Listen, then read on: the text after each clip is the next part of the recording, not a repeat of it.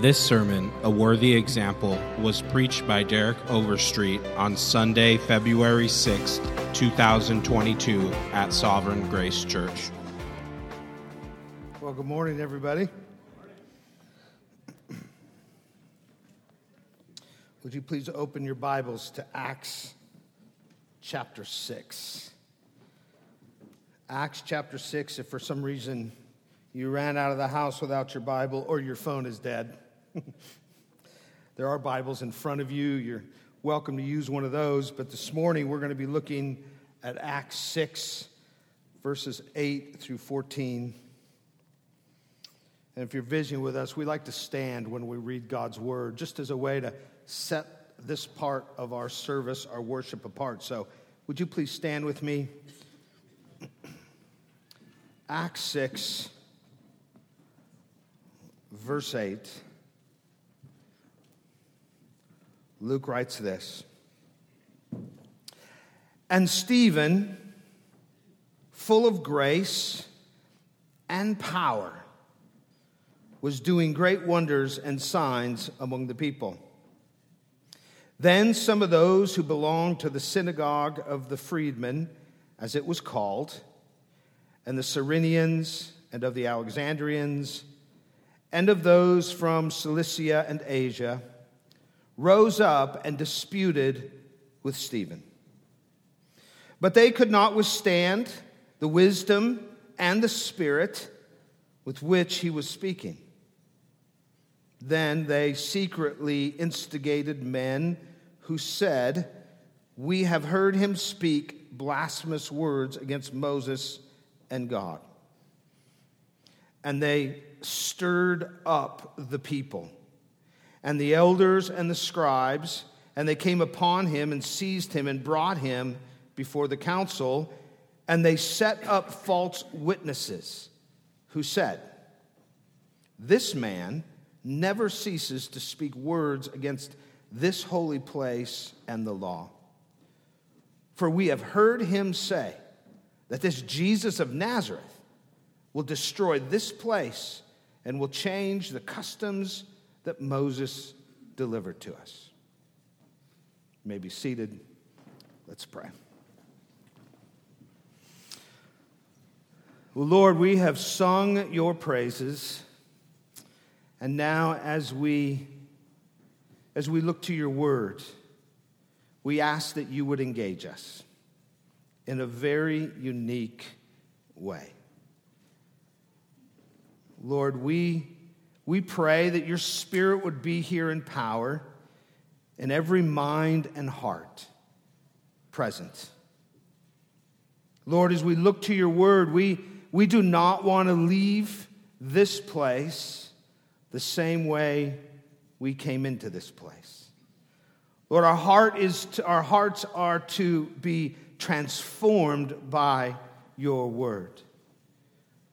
That is the work of your Spirit alone. And so we appeal that your Spirit would be here. I pray that your Spirit would fill me freshly for the privilege and the task of preaching this morning, that I might preach with passion and clarity in a manner that is faithful to the text and that is glorifying to the Savior. Yes. I pray for those seated, the listeners, the hearers, those that you have gathered here by your grace today, that we would all be exegetical listeners, hearing your word. Holy Spirit, give us understanding. Prick our hearts. Cause us to see you, to see our Savior, to see your Spirit in your word. Lord, I pray for those who are here and think they know you, but they don't, that you would save them. Lord, I pray for those who are here and they don't know you and they know it, that you would save them. And for those who are here, who know you by your grace, Lord, may today be a day as if for the first time our eyes were open to the beauty and glory of Jesus. Yes. Do this, we pray. In Jesus' name, amen. Well, why are we preaching through the book of Acts? Why the book of Acts? Well, the title of our series is helpful. It's the answer to the question. Hopeful. Hopeful. I had Mark Alderton come preach his sermon last Sunday in this series for good reason. And if you were here or if you were looking in via live stream, I hope that you were blessed. But it was timely in where we are in the book of Acts. As Christians, we have the Word of God, don't we? We have the Word of God, and as we heard last week, and we have the Spirit of God. Therefore, we should be hopeful. That is, our hearts should be filled with expectation that God will work in us and through us, not just for our sanctification, but to advance the gospel right here in Tucson and to build His church by bringing salvation to sinners, people that you know right now that need to be saved by the grace of God. So, as we look at Acts, seeing how truth went forth and the power of the Spirit to the church, as we look at Acts, our prayer is that we would become hopeful.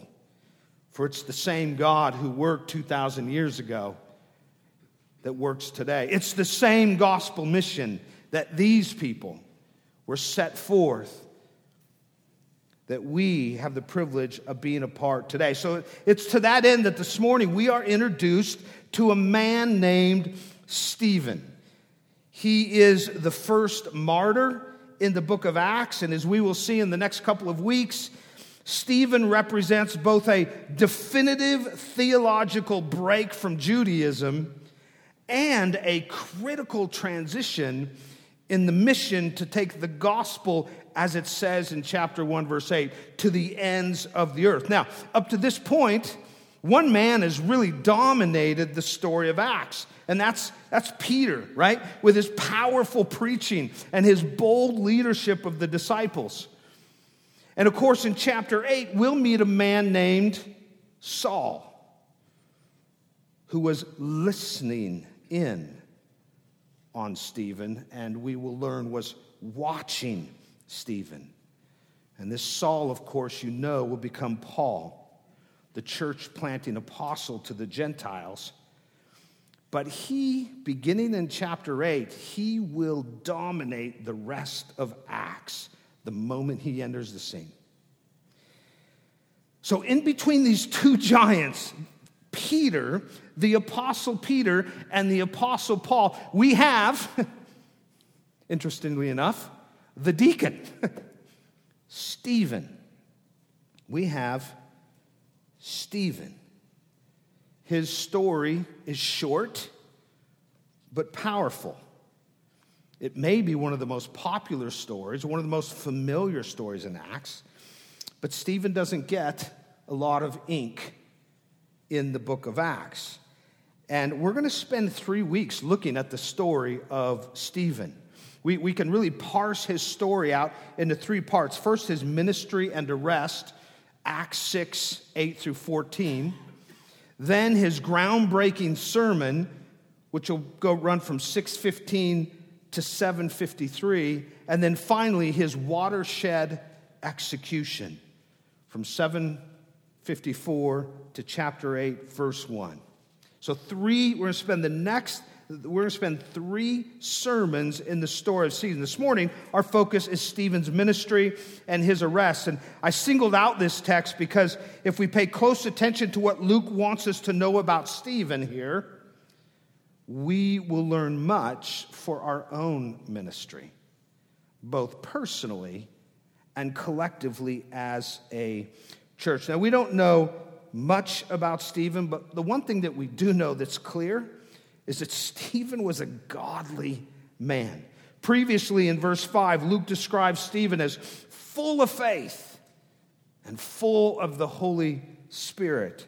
And that godly description continues in our text today as we encounter a man who is very worthy of our emulation. He is a worthy example for all of us. So we're going to look at 3 points from the text this morning, and then we'll have some application and we'll finish up there. But the first thing that I want us to see here is that Stephen, and we're going to be looking at Stephen.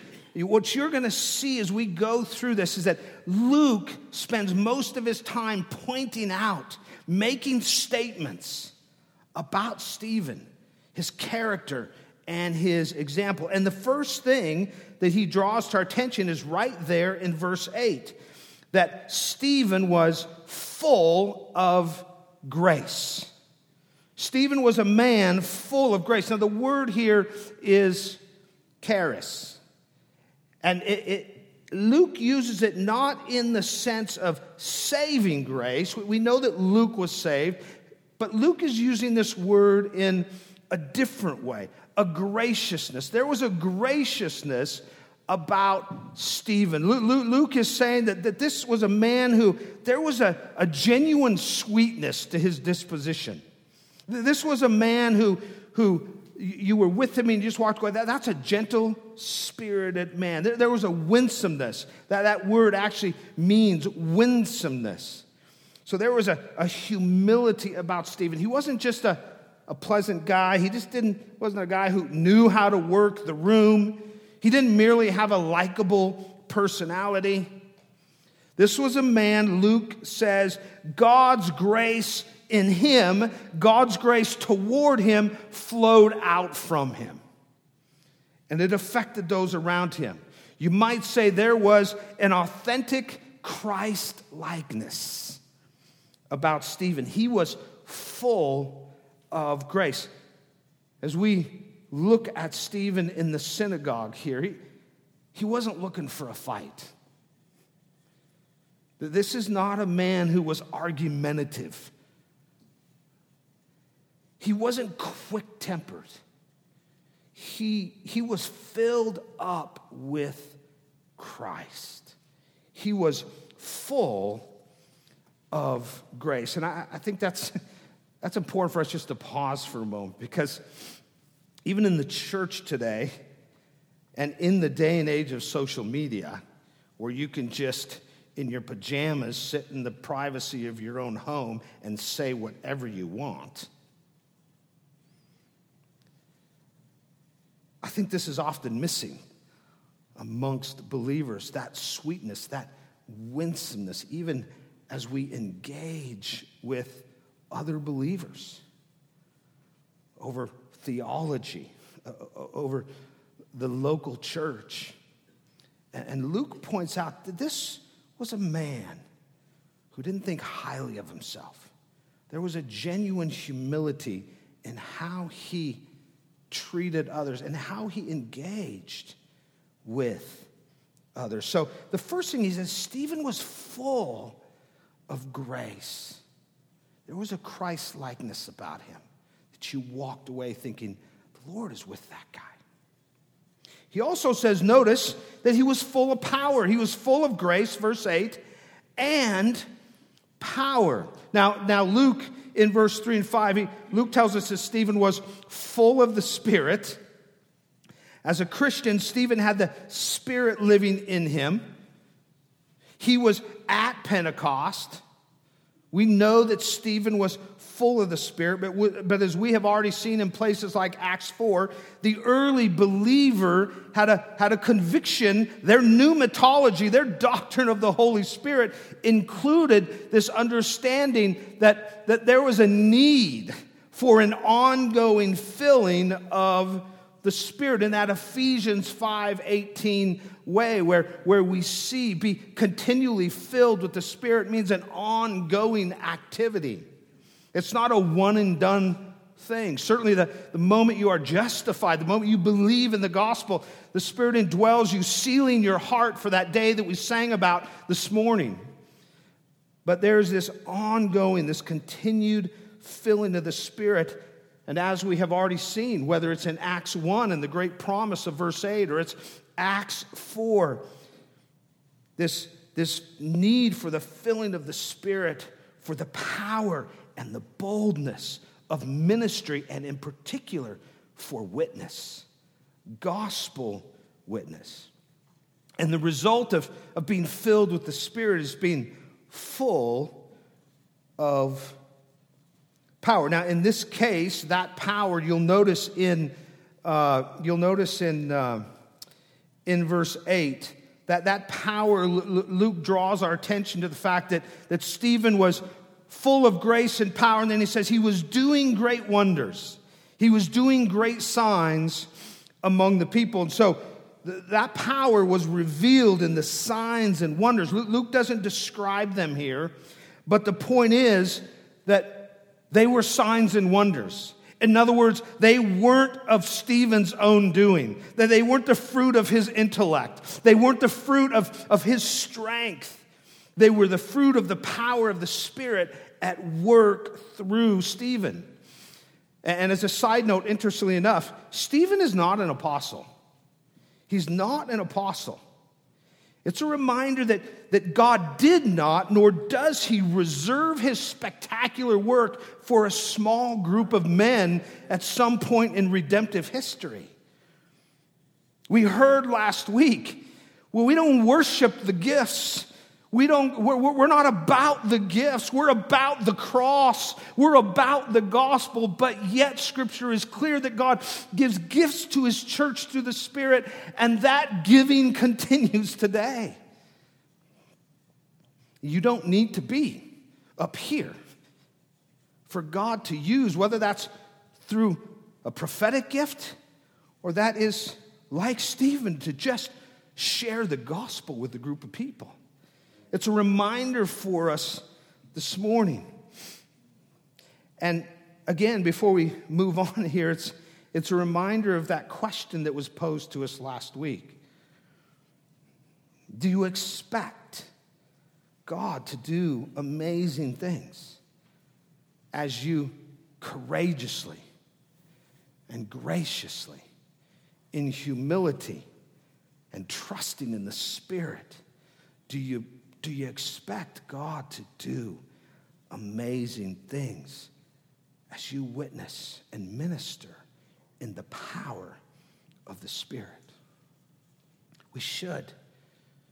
We should. God, because of the nature and who God is. So Luke says Stephen is full of power. He's full of grace. And then he says that he was full of wisdom. Notice verse 9. Then some of those who belonged to the synagogue of the freedmen, as it was called, and of the Cyrenians and of the Alexandrians, and of those from Cilicia and Asia, rose up and disputed with Stephen. And then look what he says in verse 10.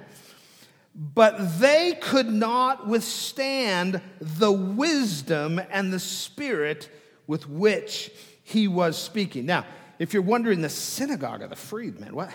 Never heard that before. That was probably, this is debatable. Was this different synagogues? I think this was probably really one synagogue. But the idea that the synagogue of the freedmen was probably a synagogue that was attended by former slaves or descendants of slaves from, you can look up in your history book and check it out, but when Pompey laid siege to Jerusalem in 63 BC, he carried people off and they were scattered. And so these names here that he mentions, they represent North Africa and modern-day Turkey. And so these are Jews who have been scattered outside of Palestine, or are descendants of those who've been scattered outside of Palestine. And so therefore, they are living outside of Palestine. And there are numerous reasons why the synagogue was relevant to the early church, beginning with God's design, right? We know what the apostle preached. First to the Jew, and then to the Gentile. Well, the Jews hung out at the synagogue. When Paul went into a city, he went to the synagogue. He preached Christ to the Jew. And so the synagogue was a natural place for Stephen to be. But it was also a natural place for Stephen to be because these early Christians, they were still kind of shaking off their Jewish habits, and they were still a bit Jewish. These early believers were learning how the gospel changes everything they believed and did. We see that so clearly in the Council of Jerusalem, right? When the Gentiles are beginning to get saved, and it's clear that the Jewish Christians are still trying to put some of their Jewish convictions on these people. And so the synagogue was a natural place. It was a natural place to discuss. A lot of religious discussion happened at the synagogue. It was a natural place for the exchange of theological ideas. It was a natural place for a man like Stephen to go and share the gospel of Jesus Christ. In fact, next week in Stephen's sermon, the text we'll look at next week, his sermon was a watershed moment because what we will see is he is about to make a clear distinction between Judaism and Christianity. We'll save that for next week. What I want us to see right now in all this synagogue talk, what I want us to see is that the men that Stephen is engaged with here, they were really smart men. They were used to sitting around talking theological shop. These people were in the synagogue to learn and to teach. These were smart men. And Luke says in verse 10, they could not withstand the wisdom and the spirit of Stephen. Now, I take wisdom to mean both the Word of God and the gospel, but also the way in which Stephen preached, the way in which he engaged. There was an understanding that he had of the profound and paradigm shattering truths of the gospel that he was bringing. Stephen, the idea here is that Stephen is being carried along in the Spirit. He was full of grace. He was full of power. The wisdom was off the charts, and it was clear that the Spirit was at work in and through Stephen. His preaching Christ, he did it effectively and he did it powerfully. And Luke says these men could not withstand it. In other words, these learned men, they were at a loss. They couldn't withstand. You might interpret that they couldn't grasp or they couldn't cope. What Stephen was saying, they didn't know what to say. They had no answers. They don't know how to respond. It's a little bit like we see with Jesus often in his ministry. He would speak and mouths were shut. That's the scene here. These learned men. Here is Stephen. The best that we can say about him is he was a man convinced of his faith, the gospel. He was full of the Spirit. He was gracious. And he understood the truth of the gospel of Jesus Christ. And I love this picture. These guys, all their knowledge, all their education, all their human intellect, all their reasoning, all their human reasoning was no match for Stephen as he passionately and courageously engaged them with the wisdom of the Word and in the power of the Spirit. I know you've experienced this. I've heard stories from many of you. I was talking to this person at the coffee shop or in my neighbor or whatever, and we were engaged, and before I knew it, we were 15 minutes in, and the Lord must have given me those words. I think that Stephen was just being carried along by the Spirit, and these men had no match for that. Here's the point of these verses, and the point that I think we easily lose sight of. We believe it, we profess it, but functionally, we lose sight of it. And it's this: Stephen's powerful ministry was fruit of the grace and power of the Spirit at work through him. Not of his education, not of his personality that may have been courageous. Peter was bold naturally. It was the grace and power of the Spirit through him. Luke hammers that home. He hammers that home. There's a cadence for Luke when it comes to Stephen. Verse 3 and 5, Stephen was a man full of the Spirit, a man of faith. Verse 8, Stephen was full of grace. He was full of power. Verse 10, his wisdom in the word and the power, it was unmatchable. That's what Luke works hard. He just could have said, Stephen was an effective evangelist and he got in trouble for it. Notice all the attention is off of Stephen. It's on the grace and the power and the wisdom of the Spirit of God. And those separated by millennia and cultures, it's the same for us today, isn't it? We heard it last week.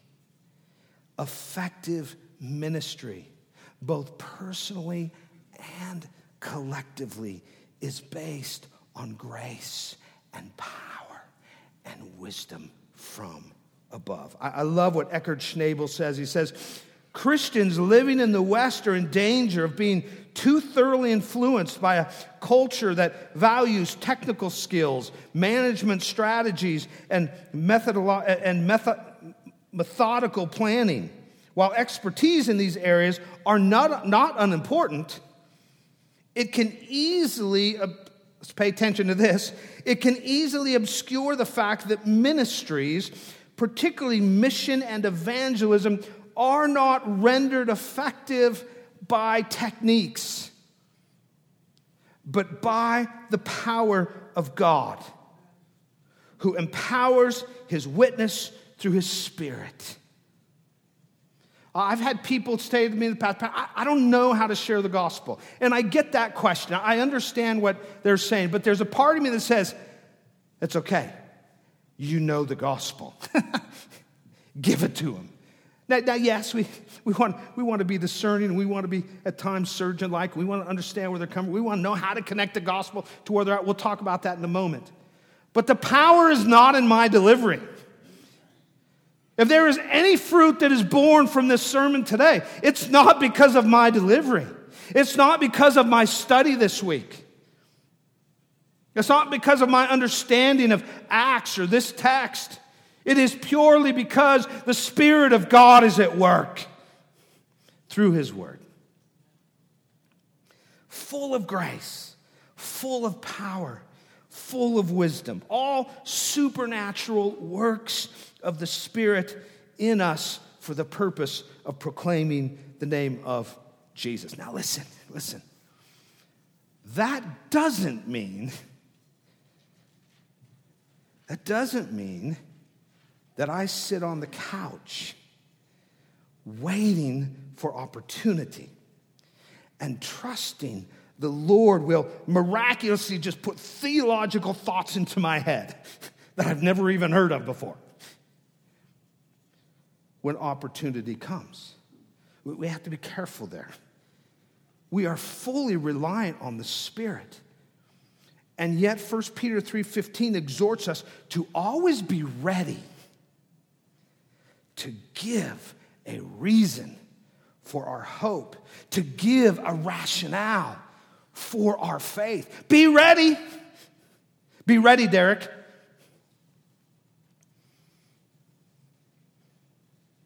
Scripture says, speaking particularly to pastors, but it's appropriate for every believer, to show ourselves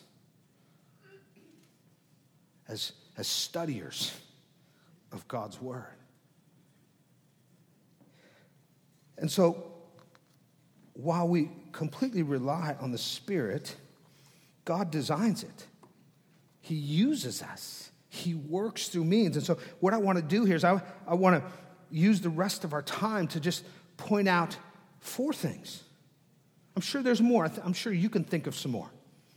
Four things that we can do to prepare and position ourselves for the Holy Spirit-empowered ministry and witness. Fully anchored in the reality that only God can bear fruit. First, be a student of the Word. Be a student of the Word. Read it. Study it. Memorize it. Meditate on it. We're going to find out next week, Stephen knew the Old Testament scriptures. The Spirit filled his message with power. But it was clear that Stephen knew the Old Testament scriptures. It's clear that Stephen was a student of the scriptures. And so we should be. And here's why. If the Word is in my heart, then the Word will be at the heart of my words. You get that? If the Word is in here, the Word will come out as I talk. I love that Gatorade commercial. You ever seen it? It's probably a decade old now, but it's the athlete, and they got they're sweating, but the beads of sweat on their skin is colored. It's a Gatorade commercial, and the tagline is it in you? And the imagery is, if it's in you, it's coming out. It's that idea. Charles Spurgeon referred to it as being bibline, as he described Bunyan. He said he was bibline. He constantly bringing the Word in, and every time he spoke, the Word was coming out. Be a student of the Word. I think Jesus alluded to this in the Gospel of John in chapter 14 when he says, "These things I have spoken to you while I am still with you. But the Helper, the Holy Spirit, whom the Father will send in my name, he will teach you all things and bring to your remembrance all that I have said to you." You see what Jesus is saying? This deposit of truth that I've given to you, my word, my teaching, that which you already have, that which you've already heard, that which you know, the Spirit will bring it to mind. Earlier in John, Jesus says, I will give you the words to speak. I will give you the wisdom. But there's a connection here. He's not giving us new revelation.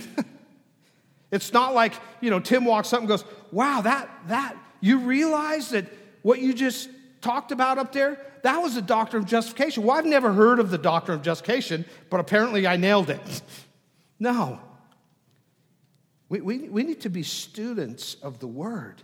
It's that truth deposited in us that the Spirit brings to remembrance in the moment. An example of this, when Mark last week was sharing about when he was asked to preach, and it was like, okay, dude, you got an hour, right? And he freaked out a little. I leaned over Dawn and says, that happened to me in Bolivia. We are with a group of pastors, and we were sitting in on their meeting, and Chris DeLoglis, the pastor in one of our Virginia churches, and I was down there with him. He said, now, Derek, you need to be ready because they'll just call on you down there. They're very much spirit people. And I was like, yeah, okay, sure, whatever. Well, I'm sitting in this meeting, and a guy walks over to Chris, says something in Spanish, which I'm oblivious, and he says, hey, Derek, they want you to preach. Oh, okay. 5 minutes. Oh, and I was like Mark. Outside, I was like, sure. Inside, I was like, what? I did 20 minutes on Psalm 46, something that was in my heart. I had a translator, which I wasn't used to. I didn't know these men. I had 3 minutes to prepare. I had no notes. But Psalm 46 was in my heart, and in that moment when God wanted the men to hear that, the Spirit of God brought to remembrance, and I preached, and apparently it was effective, and it was fruitful based on the men who came up to me afterwards. It was already there, and the Spirit of God brought it to remembrance. Be a student of the Word. Be ready to give a reason for your faith. Second, embrace your dependence on the Spirit. We heard this last week, but I just reminded us, we hate that. That's a 10-letter word. We hate that 10-letter word, dependence. It strikes at our pride like nothing else, doesn't it? I mean, tell a guy you can't do something. That's every athlete's testimony. My high school coach or my father or somebody told me I couldn't do it.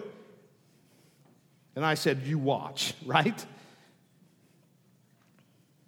Nothing strikes our pride like the reality of dependence, and yet that's exactly what we see in Scripture. That's what we see with Stephen. He was dependent on the Spirit of God. In and of ourselves, we have no power to accomplish anything spiritual. Nothing. It's the Spirit of God that makes truth alive in our minds and in our hearts. And it's the Spirit of God that makes our ministry efforts fruitful. So don't go it alone. Don't go it alone. Instead, we must embrace our dependence on the Spirit. And how do we do that? Prayer.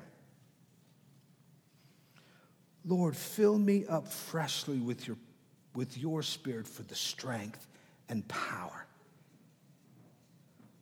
to be humble as I share with my neighbor, to speak with clarity as I share Christ, to be bold with that person at work who I know is an atheist and hates Christians. Pray for the fresh filling of the Spirit to give you discernment and wisdom in the moment so that you know what to say and how to say it. Pray for the power of the Spirit to have the right words at the right time. Pray for fruit. I always forget that part. Pray. This is not about me and what I'm doing. I pray that if you don't know Jesus today, that you will know him before you leave here. Amen. I pray that if you're struggling this morning and recognizing how the Spirit is at work, that you leave here with a better understanding, maybe not a full understanding, but that there will be fruit as God's word goes forth. pray. We express our dependence on the Spirit first and foremost through prayer. Paul prayed, or he asked the Thessalonians, didn't he? Pray that I might know what to say when I go out there. Paul understood his dependence. So be a student of the Word. Embrace your dependence on the Spirit. And keep the main thing the main thing. Let me tell you what I mean by that. Luke doesn't tell us exactly what Stephen was discussing in these verses. But based on verses 13 and 14, it must have been focused on the supremacy of Jesus in the plan of God. In verses 13 and 14, they talk about Moses. He's down talking Moses. He's down talking the law. He's down talking the temple. I think Stephen was just doing a Hebrews thing and just talking to them about the supremacy of Jesus Christ, and that changes everything that we've been doing here at the synagogue, guys.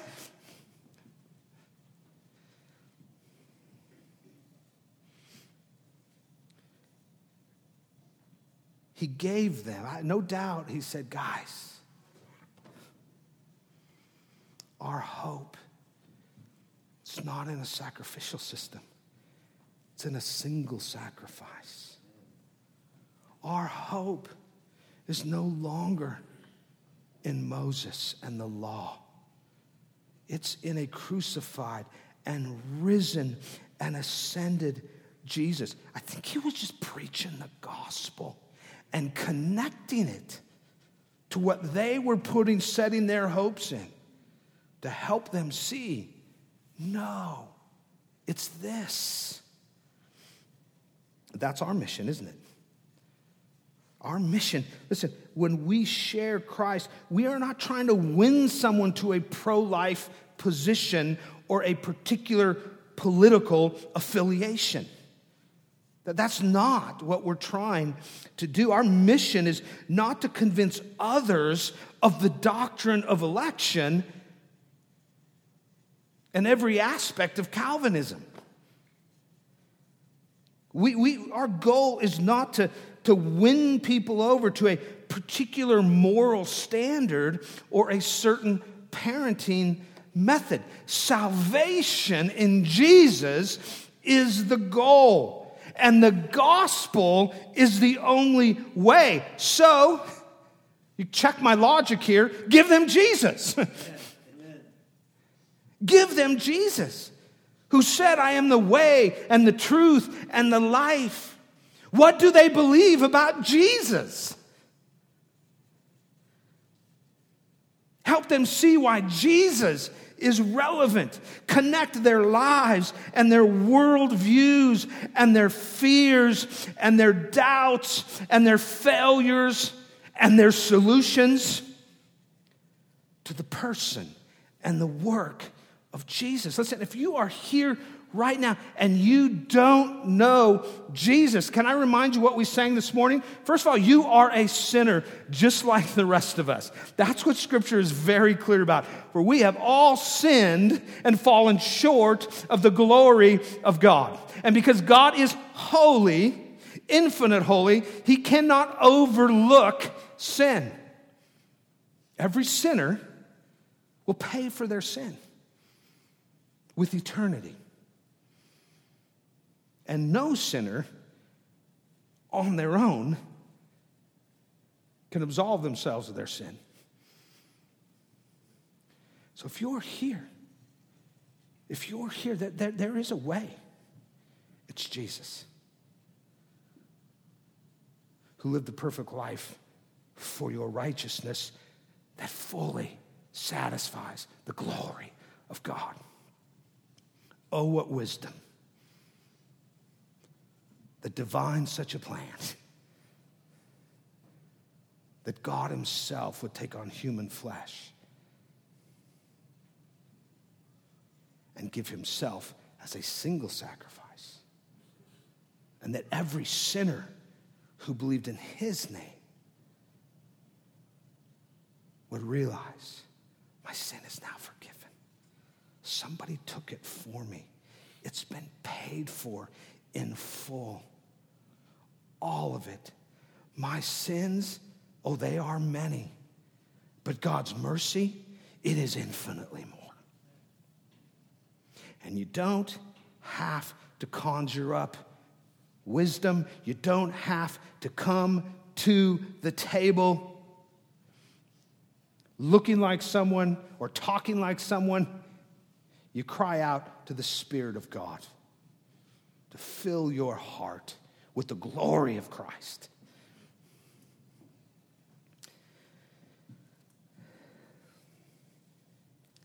How do we prepare and position ourselves to be used by the Spirit of God? Be a student of the Word. Embrace your dependence on the Spirit. Keep the main thing the main thing. The gospel is the power of God unto salvation. The Spirit will make that effectual in the heart, but that's what we have to give. It's why you're here.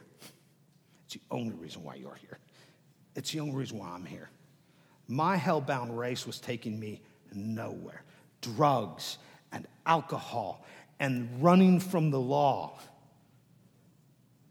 What am I doing here?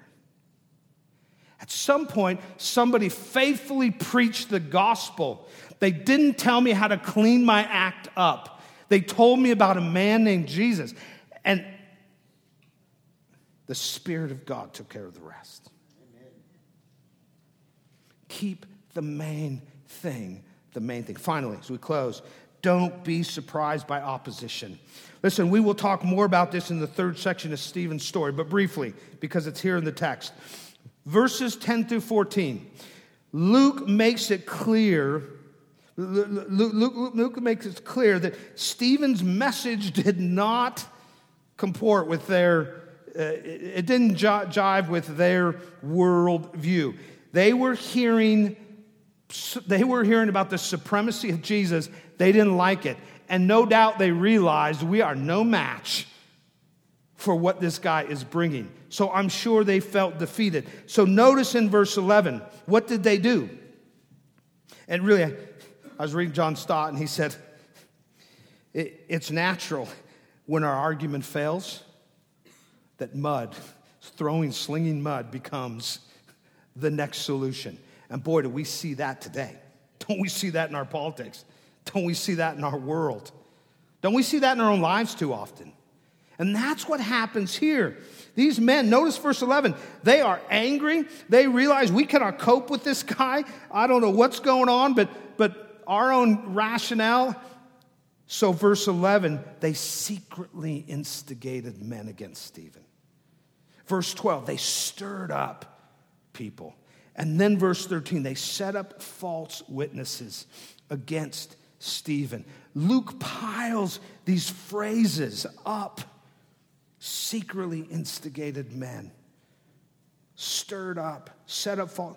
He piles these up to paint a picture of a ruthless whisper campaign, if you will.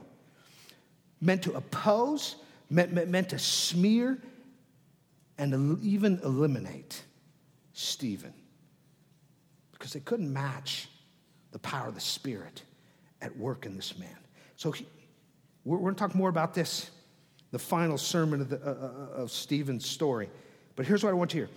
Don't be surprised by opposition. Jesus promised it. Jesus experienced it himself. And history has proven it. Don't be surprised by opposition as you boldly speak out in the Spirit. If you are, you will probably be silenced by. You will probably be silenced by that opposition. If I can have a worship team come up. In closing, listen. This story with Stephen's going to get really crazy. Here's what I want us to understand this morning. God is still advancing his church. The gospel is still going forth. Sinners are still being saved. And the Lord wants to use you. He wants to use us in his great plan of salvation. He wants to use you in your neighborhoods. He wants to use you in your school. He wants to use you in your workplace.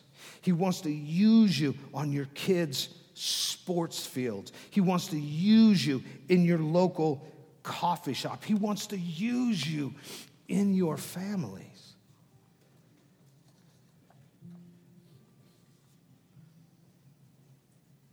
But it's not up to you, ultimately.